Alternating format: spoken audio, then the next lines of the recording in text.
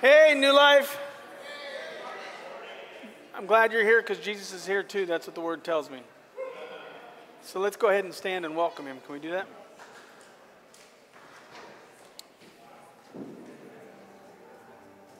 Father, we thank you that Jesus is our Savior. We thank you that you sent your Son to die on the cross to pay for our sins. And that through him we might have life more abundantly. Father, I just pray that today as we talk about the Holy Spirit, that we really understand him in maybe a new and a fresh way. That we may get to know Jesus even more and get to know you even more. We need you today, Lord. We want you today, Lord. It's a good day to be in the house of the Lord. We love you so. In Jesus we pray. And all God's people said, let's worship.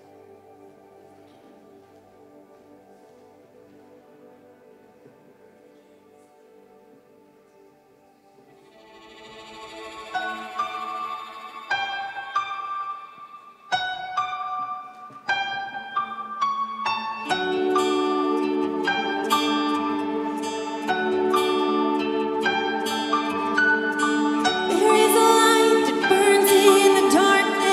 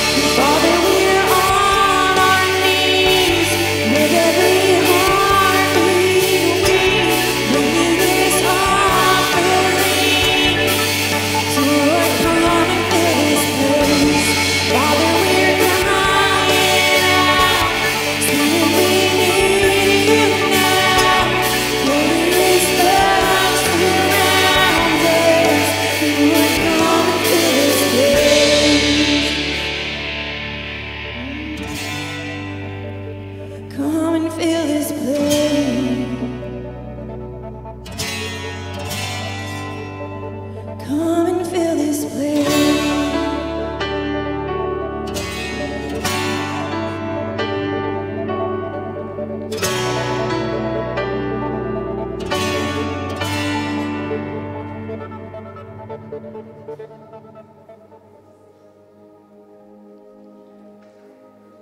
What kind of an offering did you bring today?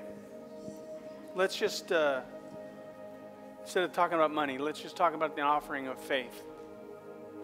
Let's talk about an offering of encouragement. What about an offering of prayer? Let's just take a few moments, bow your heads, close your eyes if you would, and just bring him an offering. Just offer him something that shows your value of him today. Your time.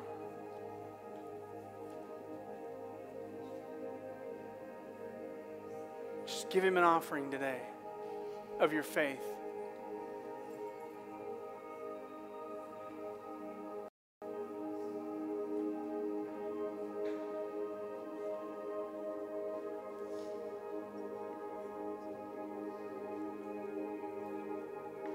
An offering of your finances. Saying, I trust God, not money.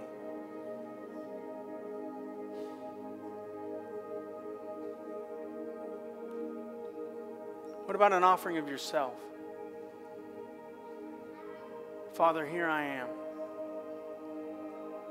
Send me.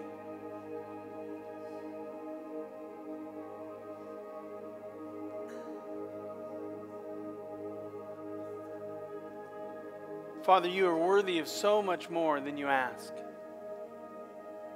And I believe one day standing in heaven, we're going to realize just how much value you were to us on this earth. But maybe we should start seeing it today. Open our eyes that we might understand just how amazing you are. And just how worthy you are of all that we are and all that we have because of all that you are.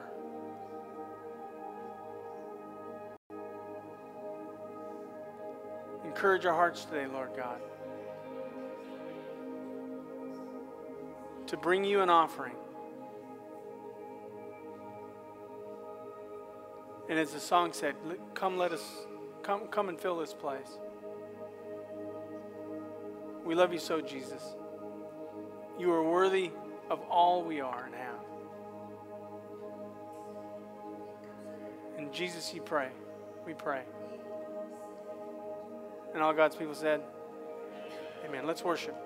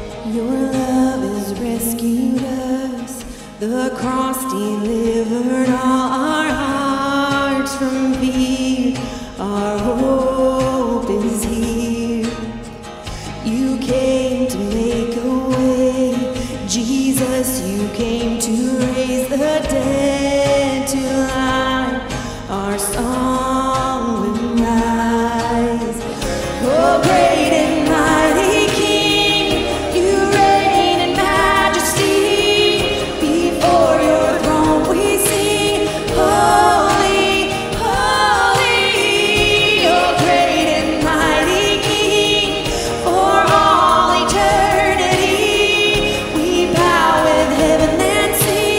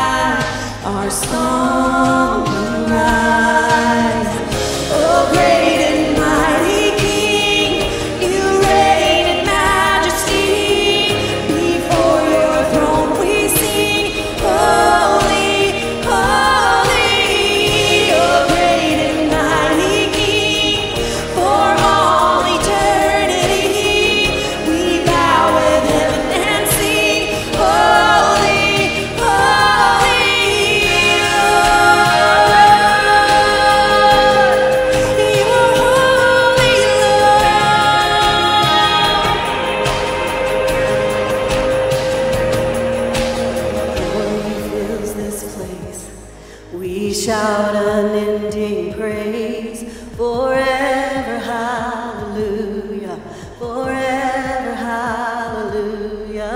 Your glory fills this place. We shout unending praise forever, hallelujah, forever, hallelujah. Your glory fills this place. We shout unending praise forever, hallelujah, forever, hallelujah. Your glory fills this place. We shout unending praise forever, hallelujah, forever, hallelujah.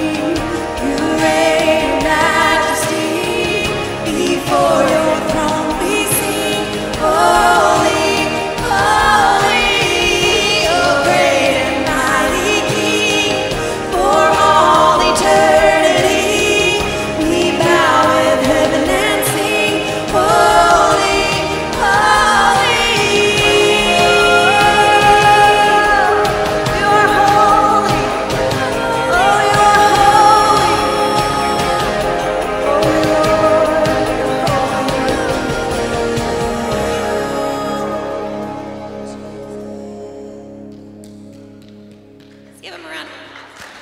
Thank you, Jesus.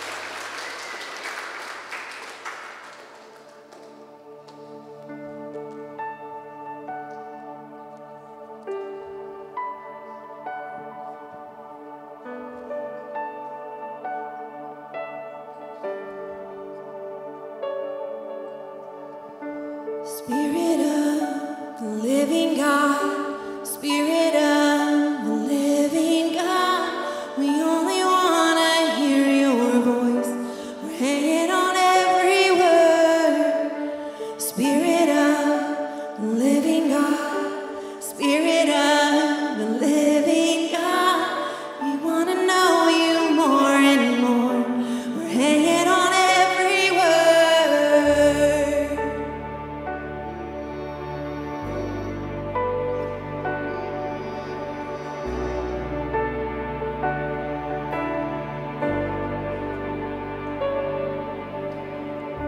Spirit of the living God, Spirit of the living God, we only want to hear your voice. We're hanging on every word. Spirit of the living God, Spirit of the living God, we want to know you more and more. We're hanging on every word. 'Cause when you speak and when you move and when you do what only you can do, it changes us, it changes what we see and what we seek. When you come in the room and when you do what only you can do, it changes us, it changes what we see and what we see.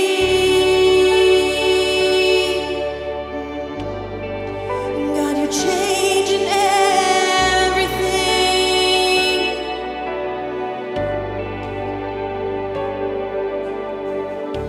Spirit of the living God, Spirit of the living God, we're leaning into all you are. Everything else can wait. Spirit of the living God, Spirit of the living God, come now and breathe upon our hearts. Come now and have your way. When you speak and when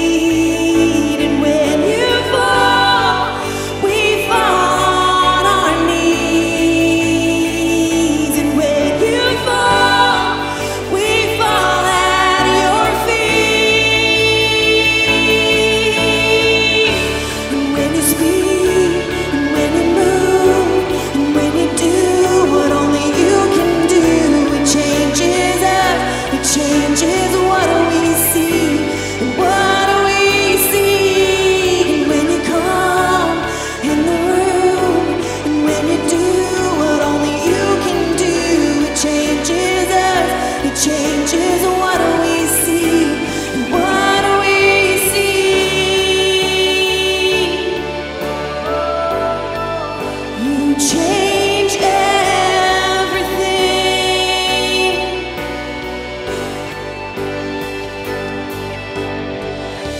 Spirit of the living God, Spirit of the living God, we only want to hear your voice. We're hanging on every word. Do you believe that today? Man, you better, because we're going to be preaching on it today. So let's go ahead and dismiss the kids at this time. And you all may be seated.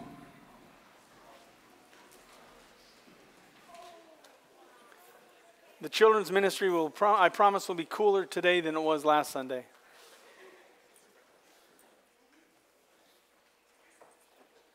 And we found out that our air conditioner was broken a couple of weeks ago. So for those of you that like, Peter preached one time, and it got so hot that a guy fell out of a window and died, and Peter had to raise him from the dead, and I thought I was going to have to do that Sunday. But nobody died that I know of.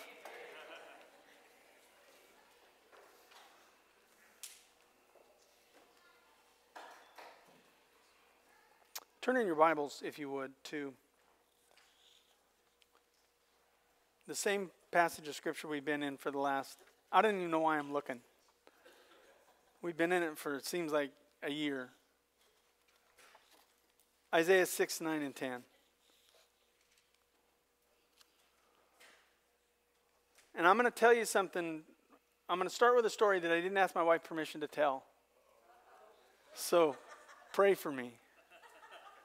But this is the truth about marriage. We've been married last Friday we celebrated 39 years of wedded bliss. Yeah, clap for her, because she's the reason it happened. Yeah, she's still happy.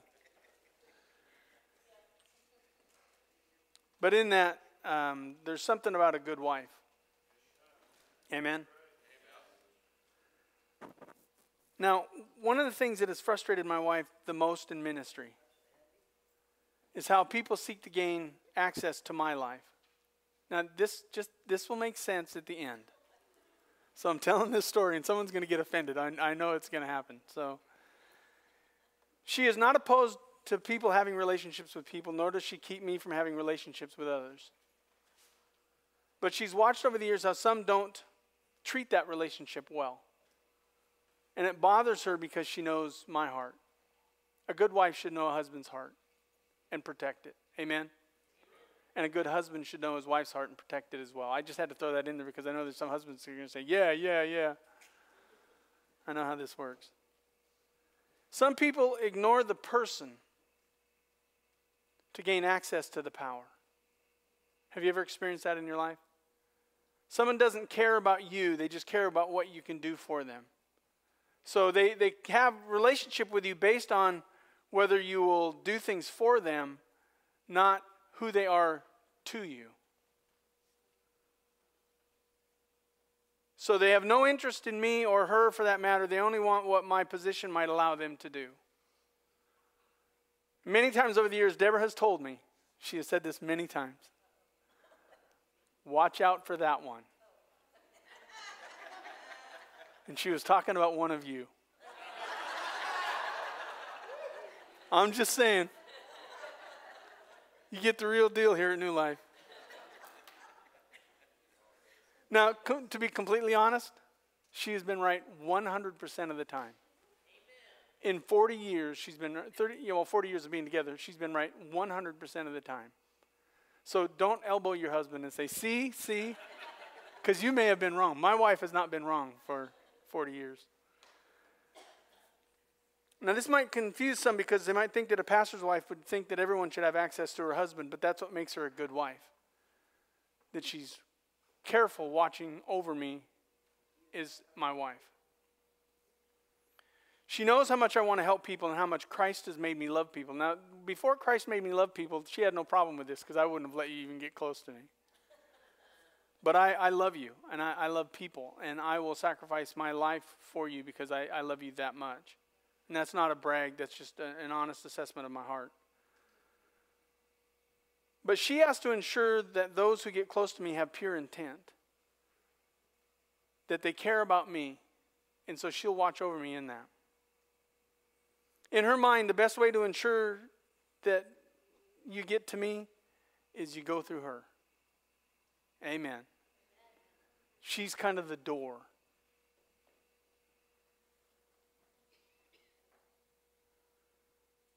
This may not translate well. And some of you might be saying, where in the world is he going with this? Hang on. We'll clarify it if you're open to what the Spirit of God is saying this morning. In our story of Isaiah that we have been in, seems like forever. Isaiah just had a traumatic experience. His king just died and his nation was in turmoil.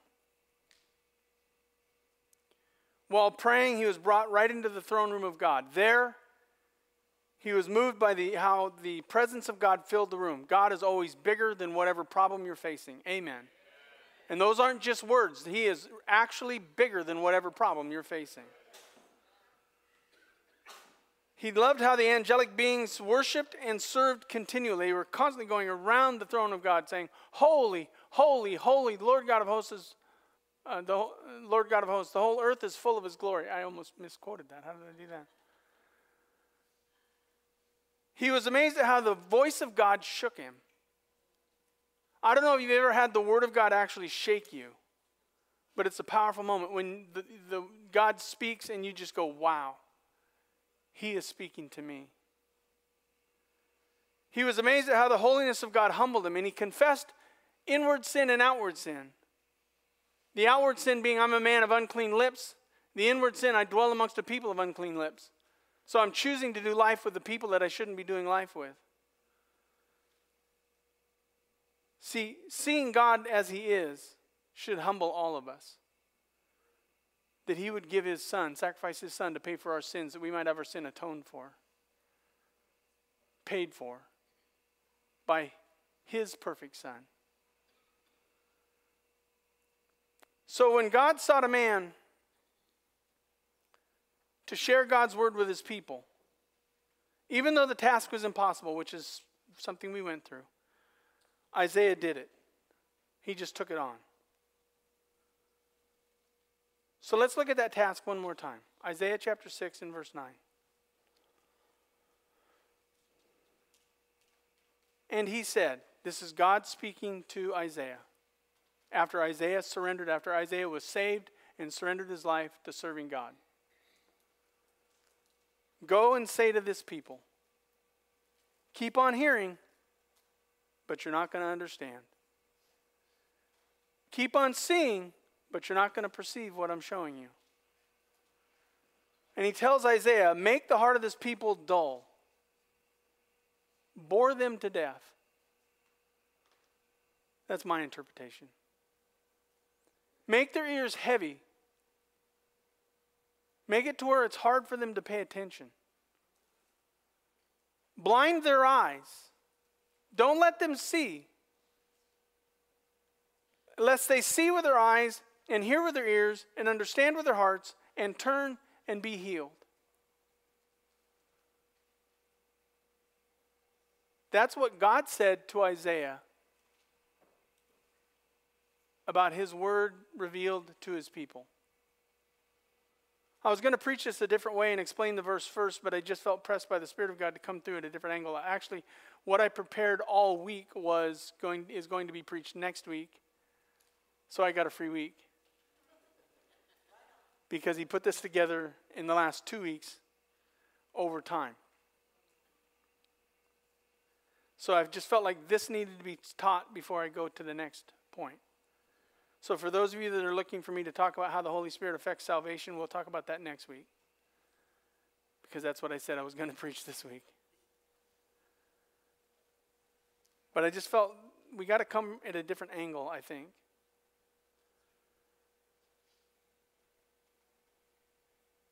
So before I get into it, do you mind if I pray? Let's pray.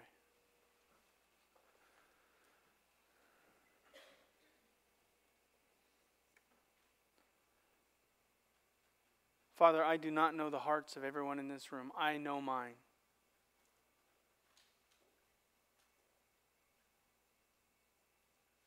And I know that I need to hear what your word says to me this morning. If I am going to honor you with my life, if I am going to live for you, if I'm going to serve you and be in any way, shape, or form honoring to you,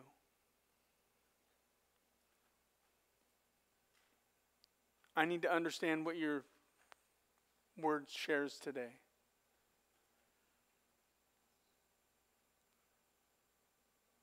I've been wrestling with this for 2 weeks.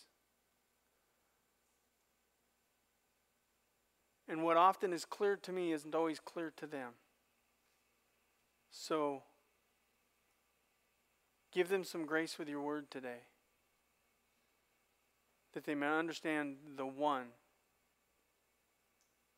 that they need to understand. Holy Spirit, our hearts are open, our ears prepared, our eyes clear. Reveal your truth to us today. We love you so. In Jesus we pray. And all God's people said. Amen.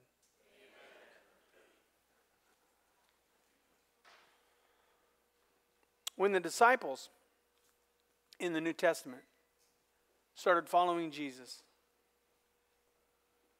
they believed that Jesus was the Messiah and followed him without understanding who he was or what they were going to have to do. They did not understand that they were going to have to surrender their whole lives to him to actually follow him. They didn't understand that this was going to end in their death. But they did it anyway. And the more they learned about him, the more they realized that Jesus began to speak in parables and teachings that people didn't understand. Even the disciples who were walking with him didn't understand what he was saying. They had no clue. So they always had to ask, they had to stop Jesus and say, "What are you talking about?" I do that all the time.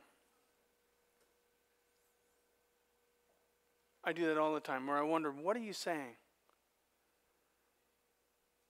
What are you trying to say to me out of your word? What are you trying to tell me out of this sermon? What are you trying to tell me out of this moment? The passage that we read, Isaiah chapter 6, 9, and 10, is found quoted by Jesus in Matthew chapter 13, verses 14 and 15, Mark chapter 4, verse 11 and 12. We're not going to go there. Luke chapter 9 and verse 8 and verse 10. John chapter 12 and verse 40. And then Paul himself quoted this passage of Scripture in Acts chapter 28, verse 26 and 27. Now when you read your Bibles, if God repeats something that many times, it's something he wants us to hear, which is why it's taking me forever to get out of this passage. I realize that American Christianity wants something new every week, and they want something interesting to hear, but that doesn't mean you're going to hear it. Sometimes you got to hear something over and over and over again before you actually get to the truth of what God is trying to say to you, because there's so many other thoughts and feelings and emotions that are in us that keep us from hearing the truth of the Word of God. Is that not true? So God talked about it a lot in his Word. Jesus 4 times, Paul once.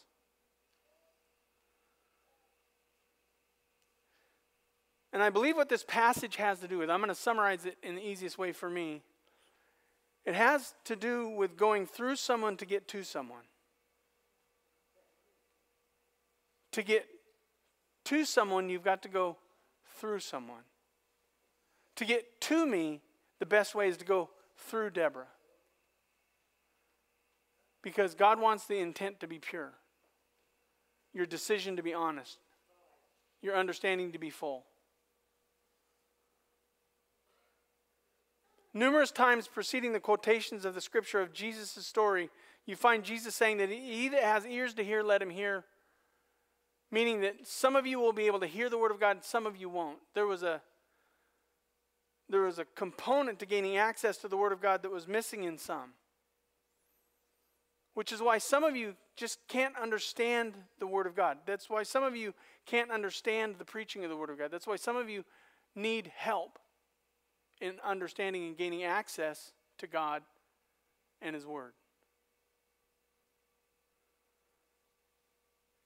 Speaking to the church of Thyatira, which I believe we are now living, And I'm trying to figure out how to present that to the church while not getting in the way of Isaiah, because I feel like that's where he wants us to go. So literally, I've got more to preach than I have time to preach it. Jesus said to the church of Thyatira, he that has ears to hear, let him hear what the Spirit says to the churches. So there was a message that God gives to the churches, that to get to the message, you've got to go through the Spirit of God. Without going through the Spirit of God, it's not going to make sense to you. Which is why I said Isaiah 6, 9, and 10 is an impossible task for preachers. Because most people don't know who the Holy Spirit is. So the very Spirit that you need to go through, to get to, because you don't know Him or you don't understand Him, you don't get it.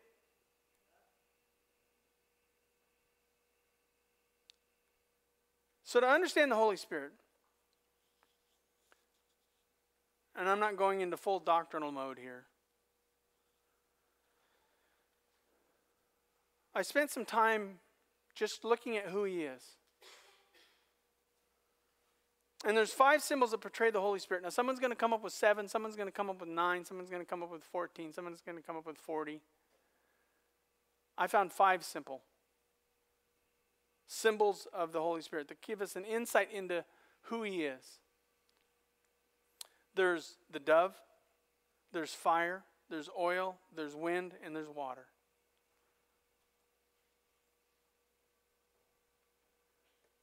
And to understand these 5 symbols, you must understand the difference between them.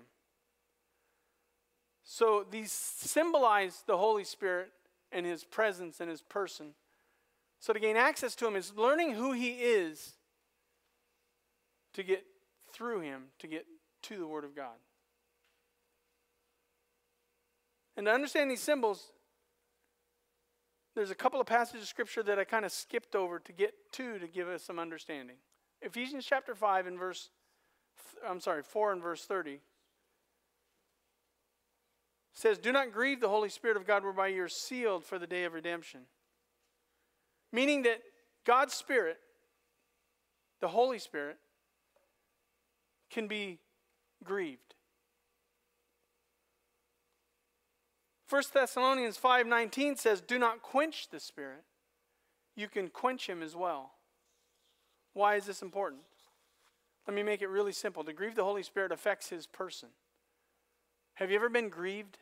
Something just grieved you? Something troubled you? Something bothered you? Something like you walked into a room and you knew you were in the wrong room and you needed to walk out of the room? It just, your spirit was grieved by something. To grieve the Spirit affects His person. To quench the Holy Spirit is to affect His power. To quench, to minimize, to wash away. And I believe the dove represents the person of the Holy Spirit. Fire, oil, wind, and water represent the power. See, before you ask for someone's power, it's best to acknowledge His person. Is that not true? I did not ask permission for this illustration, but I'm going to use it anyway. And some of you are going to get offended by it, so just be prepared. Come here. Come here. You get to step over the...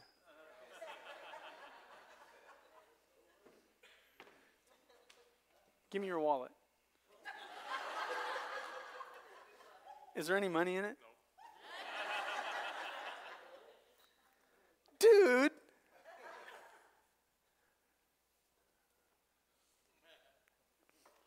Was that a nice way to approach you? No. Now, if I would have approached you appropriately, I would have said, "Hey, Tim, how are you doing today?" It's a little small talk, right? Get a little small talk. And then said, "Tim, I need to borrow some money. Do you have any money I could borrow?" And Tim would have said,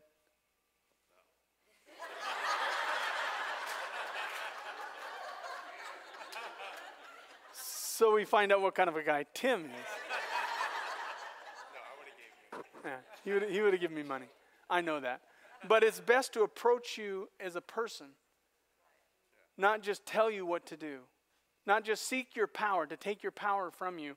It's best to approach you as a person and say, hey, Tim, I love you. I appreciate you. I need $20. He would have given me $20. Or he would have borrowed $20 from you. Given it to me. But does that, you can sit down now. Does that not make sense? The best way to approach, don't clap for him. He made a joke out of it.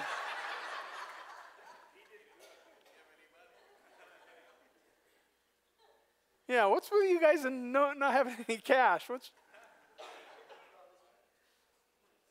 See, you want the ability to understand Scripture. You want the ability to hear and see what the Spirit says. But you don't acknowledge the person of the Holy Spirit. You just ask Him for His power. You just drive your thoughts into a way that says, you need to show up. How many of you have been in sin and then in the middle of your sin realized you needed forgiveness and you went to the power without acknowledging the person? You have to forgive me. Your word says you will. That's true, He will. But it's kind of rude to go to Him that way. I see that happen all the time. See, I believe you got to access the person to get to the power. To get to it, you got to go through it. Are you with me? To get to Him, you got to go through Him. Let me give you another verse that intrigued me. John chapter 1 and verse 32. Jesus just got baptized. And John bore witness. He said, I saw the Spirit descend from heaven like a dove. Now let me tell you the cool part of this whole story. I had prepared this yesterday. I've been meditating on it and praying with it for the last 2 weeks. I come to the church and I went through my sermon. And as I'm going home this morning, I'm driving along the road and a dove flies in front of my car. Now, I haven't seen a dove in a long time. I'm just glad I didn't hit it because that would have been a horrible. I could have used it as a sermon illustration. Sometimes we run over the dove, but who's laughing over on this side? John bore witness, I saw the Spirit descend from heaven like a dove, and it remained on Him. I myself did not know Him, but He who sent me to baptize with water said to me, He on whom you see the Spirit, acknowledging the person of the Spirit, descend and remain. This is He who baptizes with the Holy Spirit, which is access to the power. Are you with me? Let me read that one more time. I myself did not know Him. He did not know exactly that Jesus was the Messiah yet. But He who sent me to baptize with water said to me, which is a command from God to go, He on whom you see the Spirit, or the person of the Holy Spirit, descend and remain, this is He who baptizes with the Holy Spirit, accesses the power. So acknowledge the person, you access the power. Are you with me? This is the illustration that the Scripture gives us about the dove. This moved John to say, I have seen and bore witness that this is the Son of God. This moved him to say, I get it, I understand who Jesus is now. It makes sense to me. My life has changed because I've met Him. John the Baptist knew Jesus by going through the Holy Spirit. That's what the passage teaches. But the symbol is more important than just what I've said. John the Baptist sees a dove landing on Jesus, not a crow, not a pigeon, but a dove. A dove. It's my understanding from all the things that I studied, this is a turtle dove, which is common in Israel in that day. So when they understood this picture, they would have said, oh, yeah, I know what a dove is. I know the difference between a dove and a pigeon. Most of us don't. I did some study on a dove, and a dove is very shy. Some might even say sensitive. Which was important to John, as the pigeon landing on Jesus wouldn't have been special. If a pigeon lands on you, it's like not really a thing of God. It's a thing of a pigeon. But if it's a dove, it's pretty special because of some attributes of a dove that we need to understand. There's some things I read about doves, so we'll just go through them real quick. Doves never fight. Doves never fight. They have a peaceful and quiet way about themselves. Pigeons are noisy and aggressive. Throw one French fry outside of your car, right? They go nuts. They'll eat each other up alive just to get to that one French fry. They never fight. Doves never fight. Doves never fight. They have a peaceful and quiet way about them.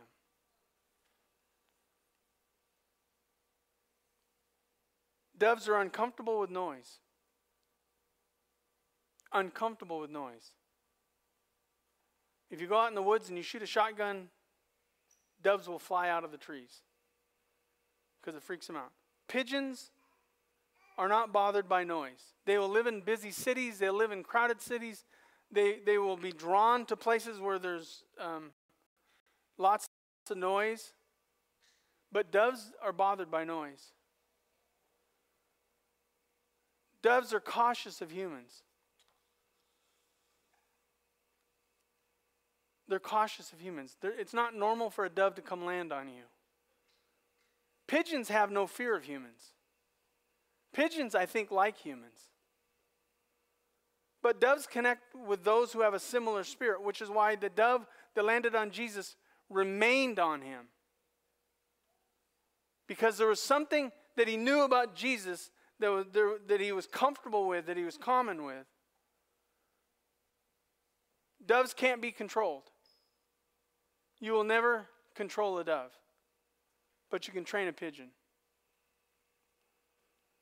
Doves are known as a symbol of peace, harmless and gentle. The world understands that.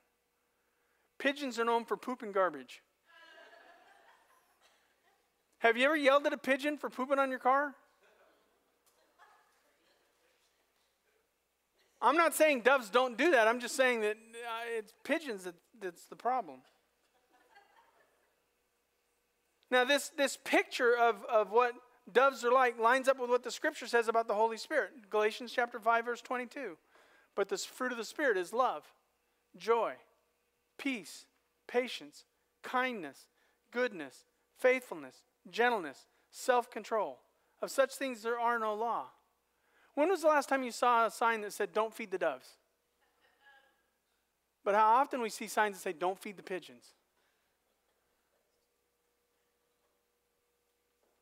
James chapter 3 verse 17 says, but the wisdom that is from But the wisdom from above is first pure, then peaceable, gentle, open to reason, full of mercy and good fruits, impartial and sincere. There's something different about the things from heaven than there are the things of earth. And the dove lands on Jesus and remains on him because they were similar. They had this similar relationship.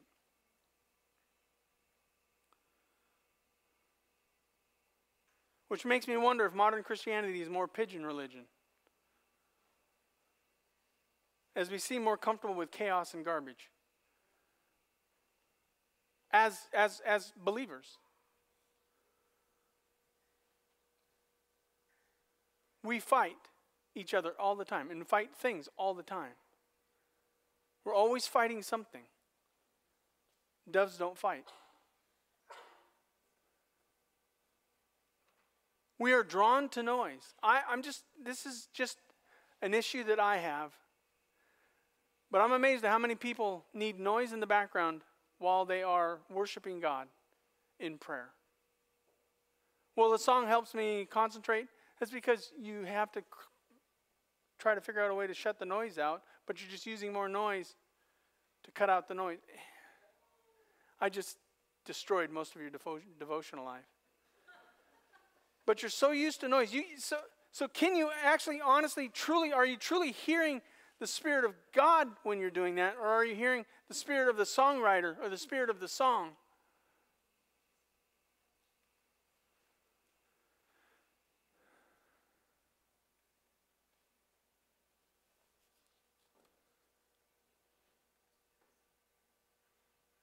sometimes it's hard to connect with a similar spirit from a spiritual standpoint. You ever run into that person that's really spiritual and you know they're spiritual and you feel really uncomfortable around them? Because you just don't seem to connect with this person. They just have a spirit of God in them that you don't have. And they're not judging you or making you feel bad, but you know there's something different about this person. And every time you're around them, you just feel like, oh, I'm a mess. But you have no fear of messy humans. Like, all your friends are messy. All your friends are messed up. And like, you're comfortable around really messed up people. But you're totally uncomfortable with anybody who's walking with God. You're like, you just feel judged, and they're not even trying to. Okay, I'm just spitballing here now.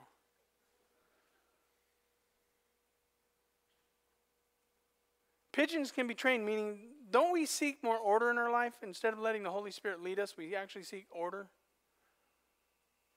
We want to control even the Spirit of God himself. You can't control him. You cannot control the Spirit of God.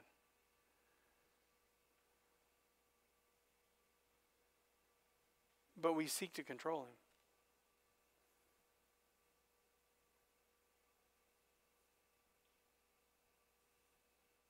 And this pigeon religion, Christians aren't known as peaceful, harmless, and gentle. We're known for poop and garbage. Come on now.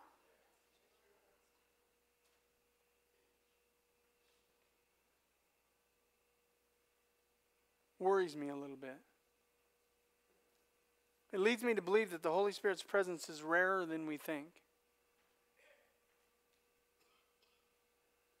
And it makes sense why so many might hear the Word of God but don't hear it, and see it but don't understand it.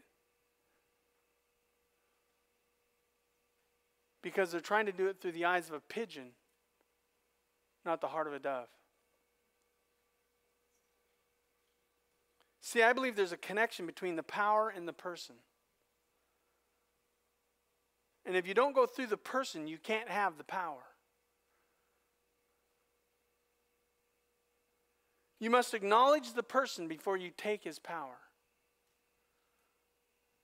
which is known as a gift.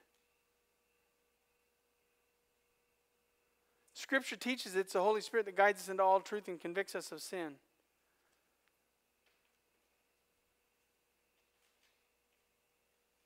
But to get to that, we got to come to him. And you may do this all the time. Sometimes we don't. Sometimes we just approach God and we just go to the Word and we start reading it. We try to understand it from a theological or a doctrinal idea. And we're not even asking the Holy Spirit to help us understand what the Scripture is saying.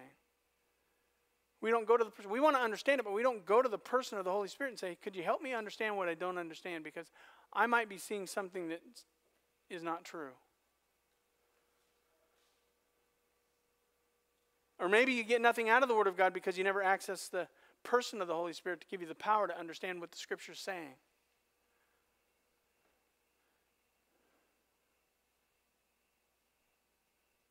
See, the dove is sensitive.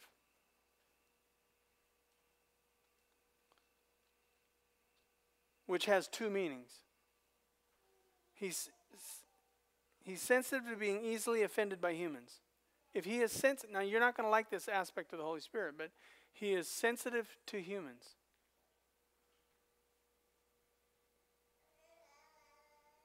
And he's aware of the needs and emotions of humans. He's sensitive to your needs. He wants to help. He wants to save. He wants to help us with our sin. He wants to convict us. He wants to clarify the Word of God to us. He wants us to know what God's trying to say to us. He has a passion for the truth and helping us understand it. But he's sensitive. But we can still grieve him. Meaning it's important that we are sensitive to his sensitivity. If we're sensitive to the Spirit, he'll remain on us, and when we will hear him when he speaks. But he has feelings, and those feelings are affected by what we say and do. The Holy Spirit ungrieved manifests His personality through us through the fruit of the Spirit, as well as giving access to the power or the gift of God that He has.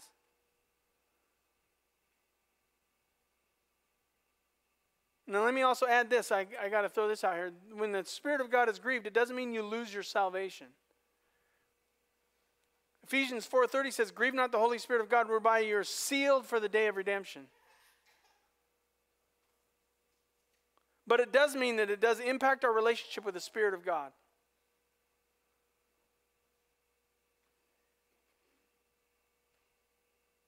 The hard truth is most of us don't know whether He's truly with us or not. We see a pigeon and think it's a dove. And demons are good at acting like pigeons, portraying themselves as doves. Even the Scripture teaches even Satan can come as an angel of light.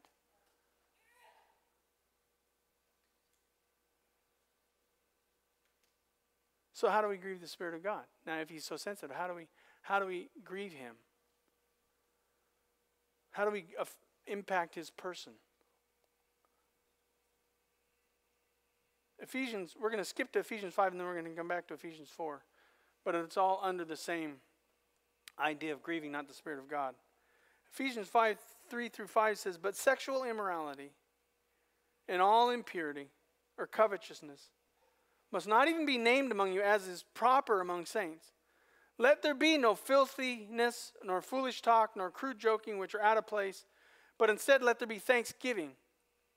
For you may be sure of this, that everyone who is sexually immoral or impure, or who is covetous, that is, an idolater, has no inheritance in the kingdom of Christ and God."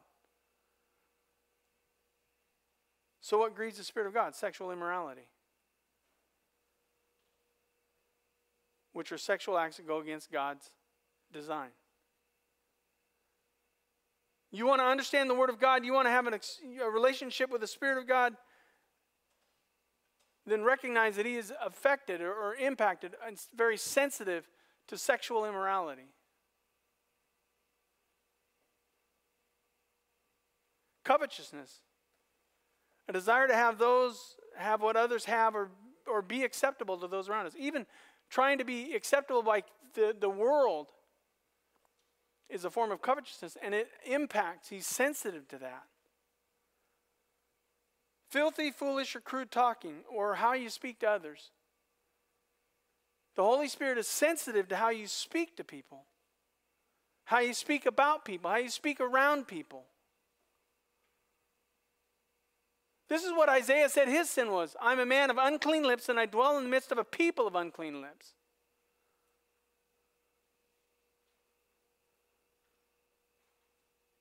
And it grieves the Spirit of God when we as believers in Jesus Christ act this way. He goes on to say in Ephesians chapter 4, verse 31, "Let all bitterness and wrath and anger and clamor and slander be put away from you along with all malice." Bitterness is feeling as if you've been treated unfairly, but not forgiving and letting it go. The Spirit of God is sensitive to those of you who just are bitter about something that happened in your life. You're just bitter.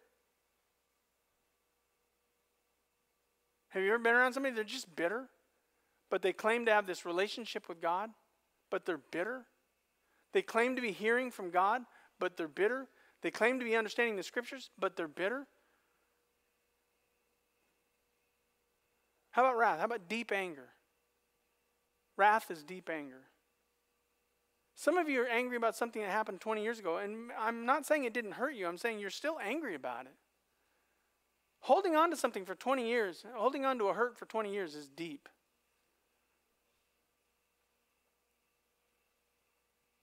Just regular anger, which is uncontrolled emotion, grieves the Holy Spirit of God. It bothers Him when we are angry people. Clamor to make a scene.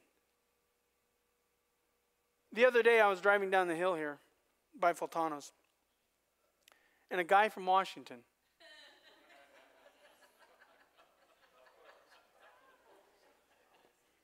I'm not bitter, pulled in front of me.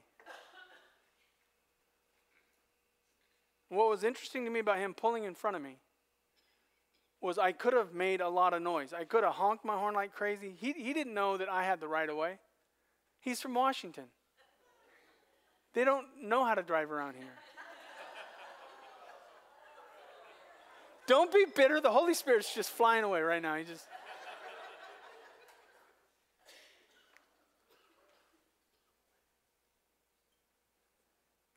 You could make a scene, but the Holy Spirit's not comfortable in the scene. Slander. You start speaking ill of another, and the Holy Spirit just wants nothing to do with that. Have you ever been in that moment where somebody's talking about somebody else and you're just so uncomfortable about the conversation that you excuse yourself and walk away? Or are you one of those that's so comfortable in the conversation that you stay and listen to it? Malice, or the intention to do evil.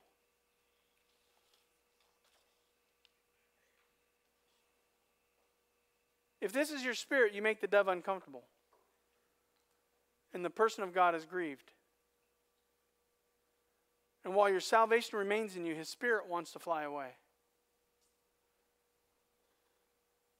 This is why Isaiah was led to the throne room of God, by whom I believe was the Spirit of God. We'll talk about that next week. And this spiritual experience so moved him that through repentance he sought forgiveness. In doing so, he faced a difficult ministry. I would say it was impossible. But he did it with confidence because he knew that if he kept the Spirit of God close, he would have hope that people would hear the Word of God and understand it. I love the passage in James 4:6-7, but he gives more grace. Therefore, he says, God opposes the proud. God opposes the proud, but gives grace to the humble. Submit yourself therefore unto God. Resist the devil, and he will flee from you. Is it better to chase away the dove or the devil?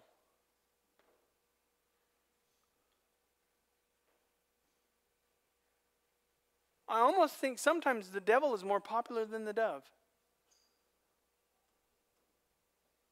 Because we with pride can sit back and say, I'm glad I'm not like those people. And God opposes the proud.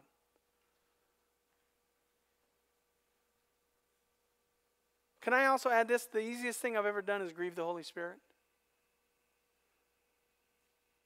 Or been insensitive to his person. Or worst of all, settle for a pigeon religion instead of a right relationship with God. Because I was fully unaware that the pigeon took the place of the dove.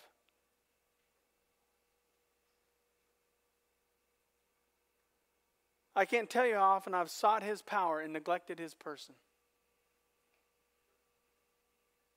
I've sought his power, neglecting his person. I said, come here, do this. And if you don't do that, I'm going to be mad at you. And the dove says, fine. Fly away.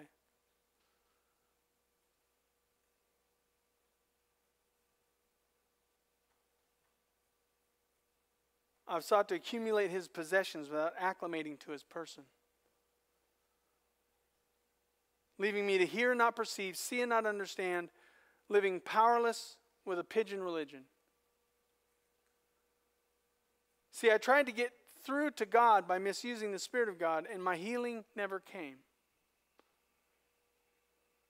Because I'm so busy seeking the power, I'm not seeking the person.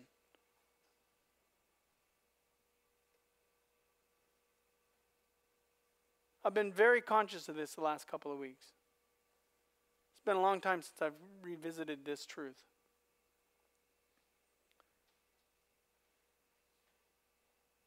And I put checks on myself, and I asked myself often what I was thinking, doing, saying, or feeling. Was it grieving the Spirit, causing him to fly away, or leave me with the pigeons? Had my neglect of the person of the Spirit of God impacted my ability to gain access to the power of God? Is that why things are so hard? I was flipping through Hulu, and I was asking the question, would what I watch would be something that the Holy Spirit would be happy to sit next to me and watch? Let's revisit that. Would what I watch as I'm scrolling through my phone be something that the Holy Spirit would be happy to sit next to me and watch at the same time?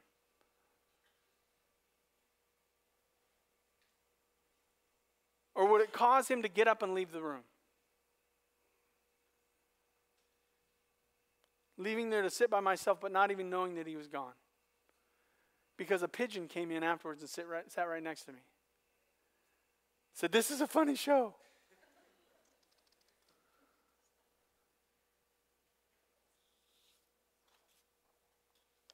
I was just praying this morning, preparing for what I was going to tell you. And in my prayer time, I had this moment of doubt.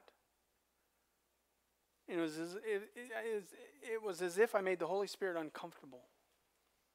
Because he has no doubt in the Word of God. He has no doubt in the ways of God. He has no doubt in God himself. So when I have doubt, when I doubt God or God's Word or God's way or God's people, is it not making him uncomfortable? Because he's going to have all the faith there is because he is the Spirit of God. See, I believe that doubt in God is offensive to the Spirit of God.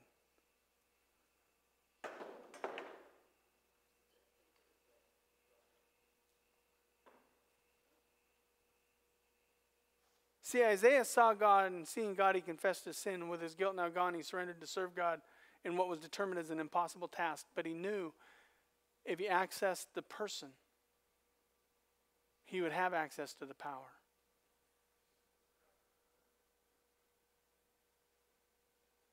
And what made his ministry possible was that he knew God would not leave him powerless if he approached the person correctly. I'm not sure if this fits, but I'm throwing it in here anyway. John chapter 14 and verse 15. Jesus said to his disciples, "If you love me, you'll keep my commandments. And I will ask the Father, and he will give you another helper to be with you forever. Even the Spirit of truth, whom the world cannot receive, because it neither sees him or knows him. You know him, for he dwells with you and will be in you. I will not leave you as orphans. I will come to you, and yet a little while, and the world will see me no more, but you will see me. Because I live, you also will live. In that day you will know that I am the Father in you, and me, and I in you." The Holy Spirit of God should be indwelling those who believe in Jesus Christ as their Savior. But we've got to recognize this person. I could have said you got to respect this person. Because to get to, you got to go through. And I believe that there's a lot of us that are not realizing while the dove is here, he doesn't seem to be present in other aspects of our life because of the sin that we're committing. Because we're not respecting the person of the Holy Spirit. We want the power. We want what he does. We want him to do things for us. We want him to move on our behalf. We want him to help us understand the Scripture.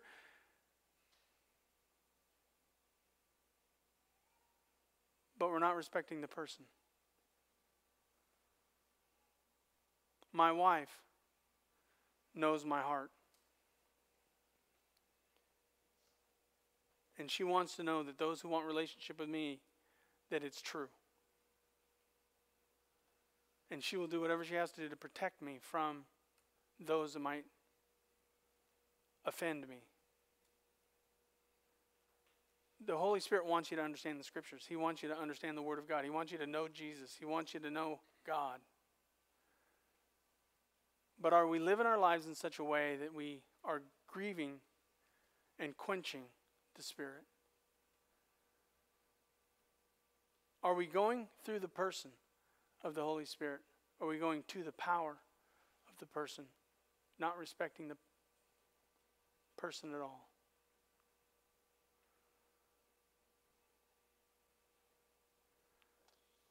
One last time. Go say to this people, keep on hearing.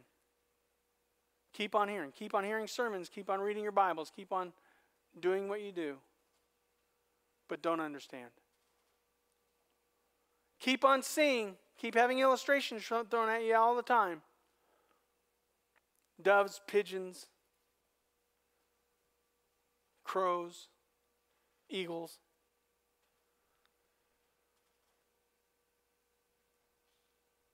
But don't perceive. Make the heart of this people dull, and their ears heavy, and blind their eyes, lest they see with their eyes, and hear with their ears, and understand with their hearts, and turn and be healed. Don't you realize the Holy Spirit wants to heal what's broken in you? Don't you realize He knows that the Word of God is important to us to understand? So we can get to know who God is and get to know who the Son of God is? But how often would we rather live with a pigeon than a dove?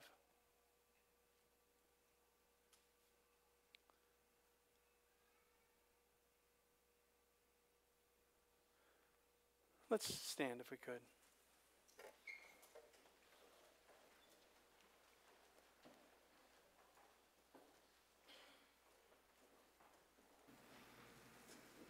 Father, I planned for everything but this moment.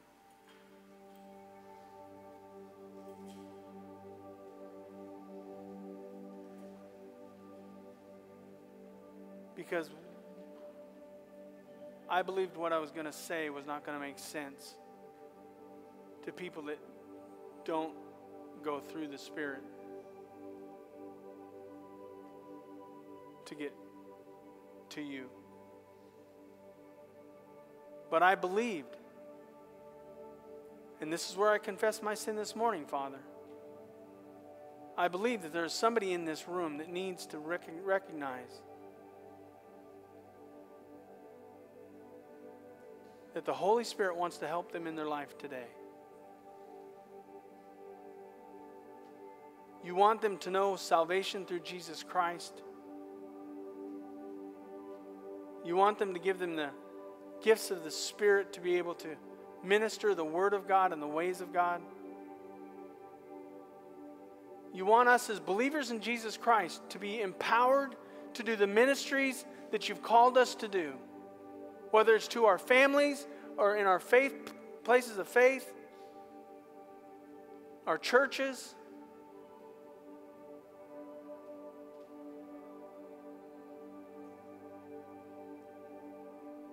They don't need to hear another perfect sermon. I know they need to hear from you. They don't need to hear from me. They need to hear you. And you promised, God, you promised that there would be a remnant. Let us be that remnant of believers who not only know the person of the Holy Spirit, not only honor the person of the Holy Spirit, not only love the person of the Holy Spirit, but through that, obtain the power that souls might be saved and lives might be changed and people might be healed from their brokenness.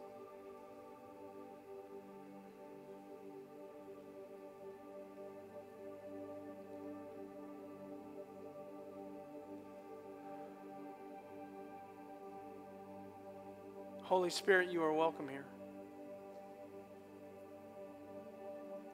Come flood this place and fill the atmosphere. Your glory, your presence is all we're longing for. To be overcome by your presence. Not just your power. That we would be overcome by your presence. That today we would confess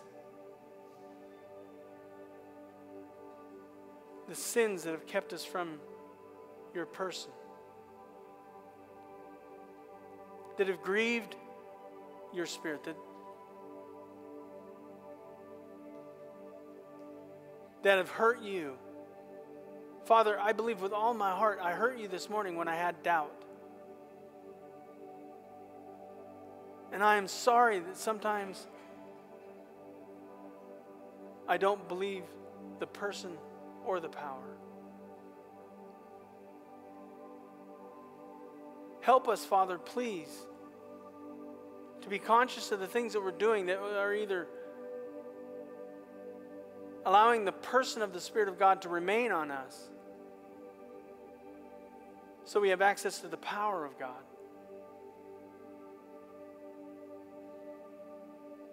And not choose the pigeon.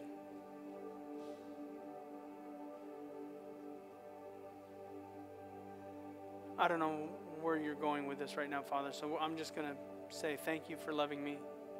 Thank you for forgiving me. Thank you for not leaving me and loving me even when I'm not what I should be. Help me to be more aware of how I talk and where I walk and what I watch and what I think and what I feel. That I am not grieving you.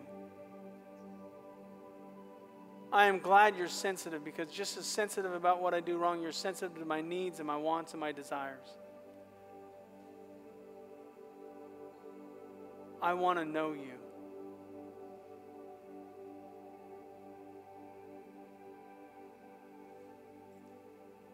Jesus, we pray.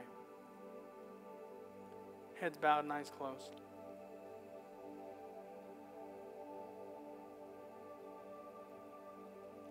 I'm totally unsure of what to do from this moment, other than to ask, what's the Holy Spirit saying to you this morning? Has He revealed some sin in your life that you've grieved the Holy Spirit of God? Why don't you just repent? Say, I'm a man of unclean lips, and I dwell in the midst of a people of unclean lips. Here's my sin. I'm confessing it, that I might be cleansed of it, that my guilt might be taken away. Maybe you've neglected the person of the Spirit, seeking only the power, what He can do for you, not who He is.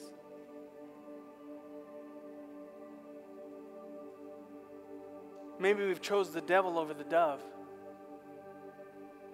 And they seem really similar because, Father, sometimes the devil can show up as an angel of light and he's actually demonic.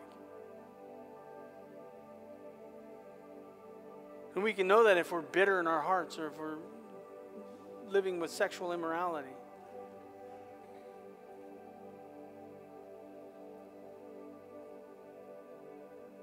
Let's take just a couple of moments and pray. Altar's open if you want to come.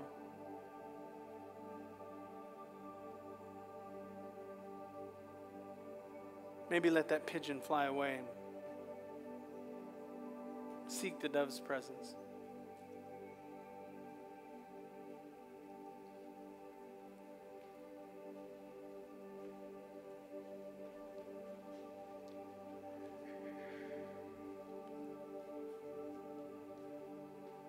Right before church, you got into a fight with your wife.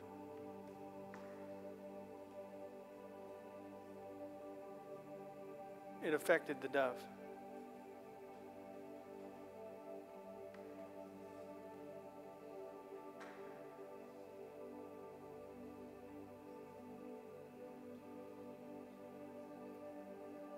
You got mad at your mom and dad. Angry.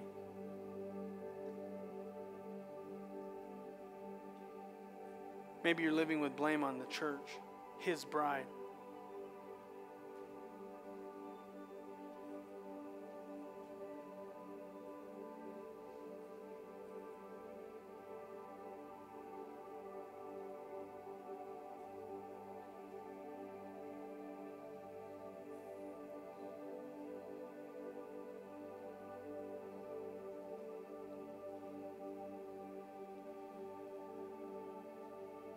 Father, as we prepare to leave this place, put a check in our spirits. In our spirits. When we impact your Spirit. When we grieve your Spirit, put a check in our spirit that we've crossed the line, that we might repent and get right back into a right relationship with you.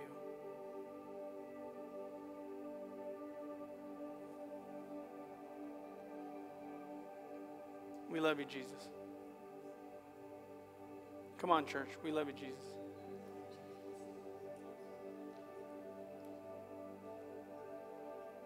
We need you, Jesus.